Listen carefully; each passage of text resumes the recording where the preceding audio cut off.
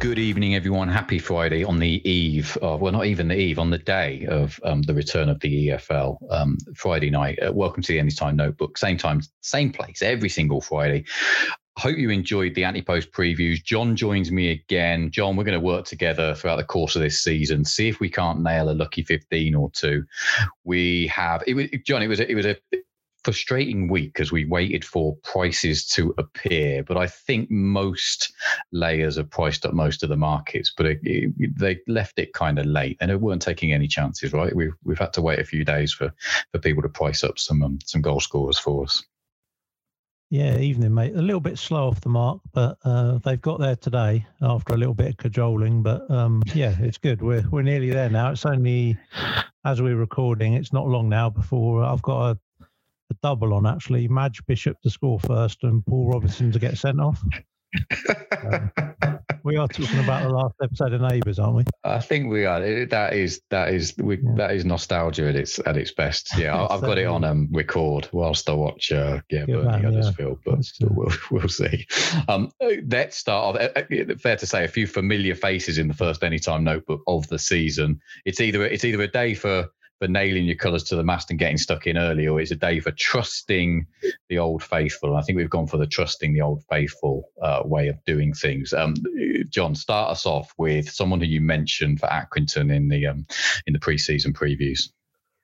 Yeah, no surprise to anyone who listened to that, but what will really make my week one really will be Sean McConville for Accrington versus Charlton. There's a bit of 11-2 around any time. Flying in pre-season, he will be on the penalties here. As I discussed in the previews, way below XG last season for goals. John Coleman's challenged him to score more. I've backed him in all markets, to be honest. Any first 2+. He's been popular in the last 24 hours, been quite well backed, seemingly. Never can tell with these, because it doesn't take a lot of money. Mm-hmm. But I think he should be... I'd be happy backing him down to about 4-1. And like I say, he will make or break week one for me. Excellent. Sean McConville, first name up on the Anytime Notebook for the 2022-23 season.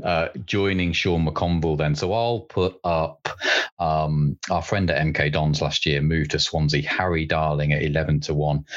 So you put me onto this, John, but Andy Parslow, a name that I guess goal scorer backers should know, because he had great success at Wimbledon as a set piece coach, or a restart coach, I think he was called there. But if the names Will Nightingale and Ben Hennigan are familiar to you, which they should be, then you're looking at really Andy Parslow's kind of influence in set pieces at Wimbledon. Russell Martin actively saying that they need to do more from set pieces, so Andy Parslow comes in to help Swansea out. Harry Darling coming into Swansea to contribute at both ends. We think 10 goals in league and cup for MK Dons last year, including one against Rotherham, who he faces up against this Saturday. Not original, but straight into the lucky 15. Harry Darling, 11-1 to kick me off. We're going to go to, I think, League Two next, John, right, for you? Yeah, a little bit more speculative, but Ryan Leake for Salford versus Mansfield, about 20-1 to best at the moment. As Gavin touched on in one of the previews, Mansfield were more vulnerable from set pieces than the results looked last season. Leake had a almost unbelievable data, albeit in a shortened season for Burton, but at the price, it's worth seeing if he can do that again at Salford.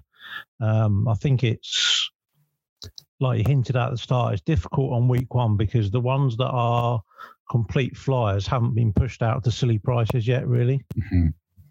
Because everyone's been defensive. So you've kind of got to go with the data that you know to a certain degree, because the ones that will be 40s, maybe 50s in a couple of weeks' time at the moment are 20s, 25s. But even though Leake hasn't got a scoring record as such, he's got a record that he should have had a few goals. So I think 20s is okay.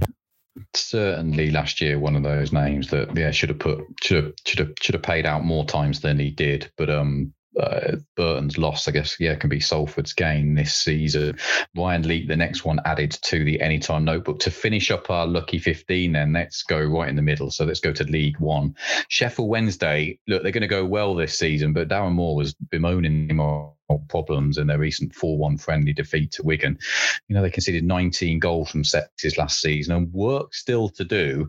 If on the highlights that I saw, where Tom Naylor for Wigan had to, all the time in the world at the far post to nod in against Sheffield Wednesday, then still work to do. The Owls head to Portsmouth, and our old friend Sean Waggett, a key threat, 6 goals last campaign. These two played each other on the last regular season day last season. He had a pushed onto the bar in that game, in that final game of the season. Again, not original, but stick to what we know on week 1. Sean Maggott 10-1, and I think that completes a pretty healthy lucky 15. I'll pop those up on Twitter and tell you where the best price is. You can go and find that out, and hopefully we'll get a couple in there for a nice healthy profit. John, we're going to leave each week as well, just with a couple of outsiders that we think not going to sit in the lucky 15, but maybe ones to watch for team news coming tomorrow. Did you want to start us off? Because I think you're keen on. We're both keen on the Swansea angle, but you're gonna take a look at someone else. Yeah, it's speculative, like you say, but I think there's other reasons tomorrow as well, because from what I can tell, Rotherham are having a little bit of a mini injury crisis. They've got no fit striker at all. George Kelly's gone down with an illness apparently, so I think they could be, I'll say disarray, but in a little bit of strife there. So another one that's been signed as a defender is Nathan Wood, who's also listed as Nathan Wood Gordon with some firms. He's only 20s biggest at the moment, but I think he will drift even before the kickoff, because there's nothing really in the data or anything in his short career so far to see that he's going to be a threat. But he went on loan to Crewe, which is never, especially in League One, it is very difficult to get anything going there from an attacking point of view. Russell Martin's been trying to sign him for a couple of years. He said he tried to sign him at MK, and just reading the reports purely, it looks in pre-season that he's had a few half sniffs, and I think he's going to play. I'd want a little bit bigger than 20s, to be honest. If he drifts to 25s, 28s, I'll probably have a small bet, but he's one I'm keeping an eye on at this stage. That's another one of my favourite early season things where the bookmakers haven't quite got the naming of people sorted out. So you scroll through Oddschecker to see 3 different versions of the same person priced up 74 different times. Another challenge in front of us. Talking of, you say you've kind of been looking at the chances that have been created in pre-season. I've done the same. I found myself watching extended highlights of Ipswich's friendly with Palace in the week. I think it was about a week ago. Nothing much to talk about, but George Edmondson for Ipswich got on the end of 2 good chances for Town. He picked up an ankle injury last season. Who saw him miss the final 2 months of the season. Was on a good run of chances though before that. They play Bolton this weekend. They're better at defending set pieces last season than they were the season before, but still plenty of juice in a player that's as short as 8s with some layers. Thought they're 22-1. If I check the team news and he's starting at the back for Ipswich, he could be a runner. Just one more for me.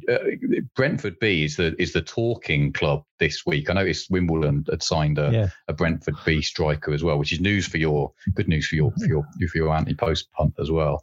Another one they bought in was Gillingham bought in a lad called Dom Jeffries for Brentford B. He had a couple of games for Newport last year in the Cup. He seemed to play all over the place. He was a right back mostly, but you look at his kind of like heat map, and he's kind of like he's played a bit of time at centre forward, a bit of time on the right, a bit of time in midfield. Most people have priced it up as a right back, I think, but all the reports suggest he's a box to box midfielder. He might not be. I think he's only 20. He might not be straight in the first team, but he scored 8 goals for Brentford B last season. Loves to dig at goal, apparently. Like I said, most have priced him up as a right back at 18. So one to keep an eye on in the team news tomorrow. Certainly going to get a run for your money in the XG account. So he loves a shot and could be one to look out for. A progressive type at Gillingham in the early part of the League Two season. John, I think that just about does us for the first Anytime Notebook of the season. Any more to add anything more to add? What are you looking forward to most over this weekend? Just a quick one. I've not got any specific names, but I'm looking to oppose Rochdale and Gillingham in the early games, purely because they've had the biggest squad turnover. Now, I'm not bothered about squad turnover as an overall part of the season, because especially at League Two level and even League One level, a lot of these players are on 1-year contracts anyway. So I'm not reading that much into it, but it makes sense that teams that have had a bigger turnover might have a little struggle to start with. Just looking at the numbers here, Rochdale have got 28% of their minutes from last season and Gillingham 32%. That is way down anyone else on the division. Those numbers are provided by Ben Mayhew on Twitter, by the way, who's at Experimental361, really good account to follow. Great account. They've got, Crew are playing Rochdale, which is never ideal, as we know. But I've noticed that your old friend Rod McDonald's gone to Crew. He has, he has. Everyone's he's another one due, right? Did he? Oh, he scored. He did score last season for Carlisle. Did score, and he seems to specialise in having one very difficult header a game, but you never know. I mean, if someone specialises in not paying us out, that's what Rod McDonald specialises in. He specialises in us getting him to follow him for several weeks and then scoring up when he's long since been forgotten. Not many happy meals with Rod, as they say. I agree. Yes, I think it's a great angle. Don't laugh at that one. That was terrible. I think it's a great angle. You're right. Friendlies are one thing, but there's nothing quite like competitive football to put the stresses and strains on a new starting 11 coming together. And you're right. It's not a bad kind of model to look at those teams that have had the biggest turnover of players and think that they might take a while to gel and come together, particularly when it comes to things like set pieces and being organised.